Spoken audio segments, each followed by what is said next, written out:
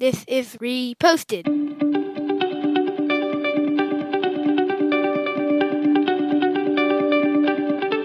Every morning, Larry and I dig into a quote or idea that has caught our eye. Our hope is that our chat inspires you to never stop thinking and possibly challenges you in a new way.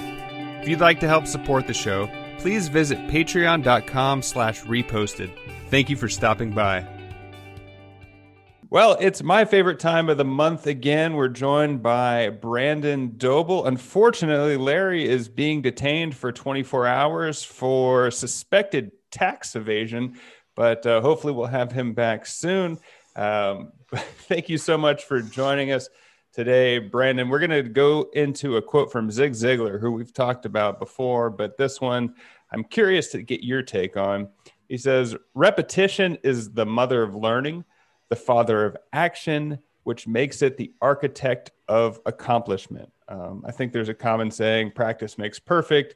And I'm sure there's a lot of aspects of life that's worked for me, but there's also like insanity is trying to do the same thing over and over. So I'm curious, as a father teaching your daughter coming up, like, is this something that you want to instill, or is it a mix of that and try something new and broaden your horizons? Yeah, I don't know if it's I think it's a both and, honestly. I think that, or it can be either one or the other. I find that the Zig Ziglar sayings, like this phrase has been used many times, right? Necessity is the mother of invention. His saying, repetition is the mother of learning, the father of action. I just want to make sure I get it right, which makes it the architect of accomplishment. Right. I think that's very true. I mean, I think if you want to do anything well, like when you guys started this podcast, I'm sure there were things that if you look back a year later, a year and a half later, like, wow, I can't believe that, how rough that was. But after doing it over and over again, you get better and better at something.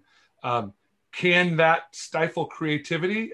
Probably. If you're trying to be an artist and you're wanting to push the boundaries of things, just repeating the same process, especially if it's not a good process, like you said, if it's just insanity, if you just keep repeating and it doesn't work. So you got to shift things up. But I once talked to this guy who was a really successful marketing guy. He was actually one of the guys that invented guerrilla marketing. So like they would go to like Walmart and they'd meet people in the parking lot and say, "Why did you buy those products?" And they would take they would literally go to these different places. And it was like the first guerrilla marketing guy. And he told me, super successful. And he said, the truth of it is you just learn one thing and you repeat it over and over and over again. And that's how you make, that's how you do well. And so I think that there's a part of this that's very true. If you repeat it over and over again. I mean, Zig Ziglar was a salesman. I mean, he was trying to teach other salespeople how to be successful. I had some sales jobs early in my career, Andrew, and I remember they'd always give you these things like 3 and 10. For every 10 calls you make, you have 3 people that you talk to, you close 1 or something like that. So it's all about repetition and numbers. So I think it's a fairly straightforward and true quote. Yeah, I mean, it's definitely a numbers game. I think maybe the thing that made me think about this was early on in this podcast. I remember I've said it before, but I feel like the first 3 months we would hit record and then I'd black out. I didn't know what happened once it was over. And just do it, like interviewing different people. I think the first big name we interviewed was Carly Lloyd. And I remember I was so nervous for that. That was a good episode. Thank you. And then flash forward, we get Adam Carolla, who's probably the reason I started podcasting.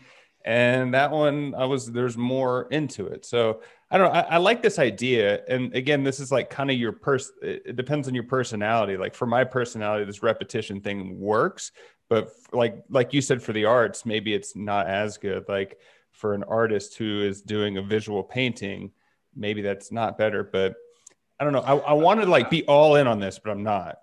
Yeah. And I don't know if I would say that I think this is a nuanced one. So for instance, you're an actor, you listen to read any biographies on great actors and they get great because they act. They do it over and over and over. They might do the same play. You're not doing it exactly the same way. You had asked about being a parent and having teaching my daughter, her learning her letters is just simple repetition over and over and over again.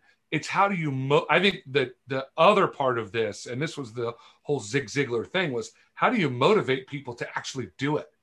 It's not, it's one thing to say, just do it over and over and you'll get good. Like the 30,000 hours, right? The Malcolm Gladwell, 30,000 hours, you become an expert. That's easy to say. It's a lot harder to do. So you said you blacked out when you first started doing the podcast. Well, you've done 200 podcasts since then. So now you could stop, think about how long things are actually going. It's just repetition, right? Yeah. I think we're north of 400 now between two podcasts. Oh, we've done a lot. I mean, as you were saying that, it kind of also made me think about like, when you're doing the repetition, what your mindset is doing it. Like if you have someone saying, all right, you have to write the alphabet 100 times. And it's like, well, I don't want to do that. Versus you mentioned with acting, for me, I had an audition recently that was like very long. And I had, I think 18 hours to do it. And you want to be off book, fully memorized. And I cared about it because it was a project I cared about. So I spent hours going over and over the lines, but then other stuff like for my classes, you have a little bit less motivation. So whether it's tricking your mindset to be invested while you're doing the repetition versus not, like Steph Curry, when he practices basketball, he probably does it because he wants to, versus a middle school kid saying your parent be like, you have to shoot for an hour. It's just like a different approach. Yeah. And that's the thing about trying to teach them that Steph Curry method. I'm sure that Zig Ziglar had all sorts of courses and he would go around and speak to people. But, I think at the end of the day, it's just doing. Like if you're going to be good at something, you're going to have to practice it. So that you can call practice repetition. You can call that whatever you want. Maybe you're not practicing exactly the same thing every time. But I know that for me to want to be able to shoot a basketball, I put a piece of tape on it. I sat on my floor and I just shot over and over and over. And same thing with free throws. You go out and say, I'm going to shoot, in sixth grade, I'm going to go out and shoot 100 free throws every day or 500. I knew a guy that shoot 1,000 free throws. So of course you're going to be better at it because your muscle memory is better. I think that goes for everything, the way we think, the way we act. And it's, what is the father of the whatever of action? Yeah. The architect of action. I think it's true. If you get confident in something, like if somebody called you up today and said, hey, Andrew, we would really like you to do this, huge podcast. You're going to warm up Joe Rogan. You do an hour before Joe Rogan. If they'd have called you a year ago, you'd have been like, oh, right. But now you'd be like, okay, that might be challenging, but I know the fundamentals of this. So I could do this. I think that's part of that. Had you not done the repetition, you wouldn't be interested in doing the action, or it'd be a lot more scary, I guess. I could definitely be a fluffer for Joe Rogan. I'm curious, as someone that worked in education for a long time, was that something that you could see in different students that you had throughout the years? Be like, that person cares and I can tell they're doing the repetition. How obvious is it on the teacher side of things when people are prepared? Yeah, I think it's a little bit harder on the humanities side because it's kind of easier to fluff it, if you will. I think math is where you really see repetition, right? If they're not doing, like in little kids, it's math facts. As you get older, if you haven't learned those baseline equations or those baseline theories of math or whatever the problems, like if you don't know how to add and subtract, divide fractions, it's going to be hard for you to build on that. And that's where repetition comes in there. But even in writing, you could see people. I've been watching this biography on Hemingway on PBS, and the dude was a freak, right? I mean, he was just a freak in so many ways, but he was the hardest working writer in the world. That dude just wrote and wrote and wrote. And he talked about his early life, and he wrote thousands and thousands of pages that never saw the light of day. But because he was just up working 11 hours a day, typing and writing and typing and writing, he was able to create these, what many people consider some of the great literary masterpieces. And now some people don't like Hemingway, I don't know, but bottom line is that dude used repetition, and the books came way after he did the repetition. So I think that's a big part of it.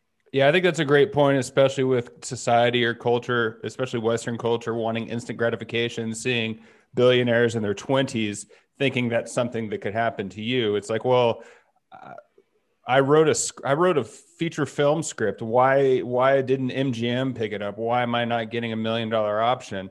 It's like, well, just keep writing and something will come out. So I like that example. Yeah. And I think that, those people that it's the overnight success. A lot of those people that made millions writing an app at 30, well, they started coding when they were 12. So they got 20 years in before they ever created something that was worth selling.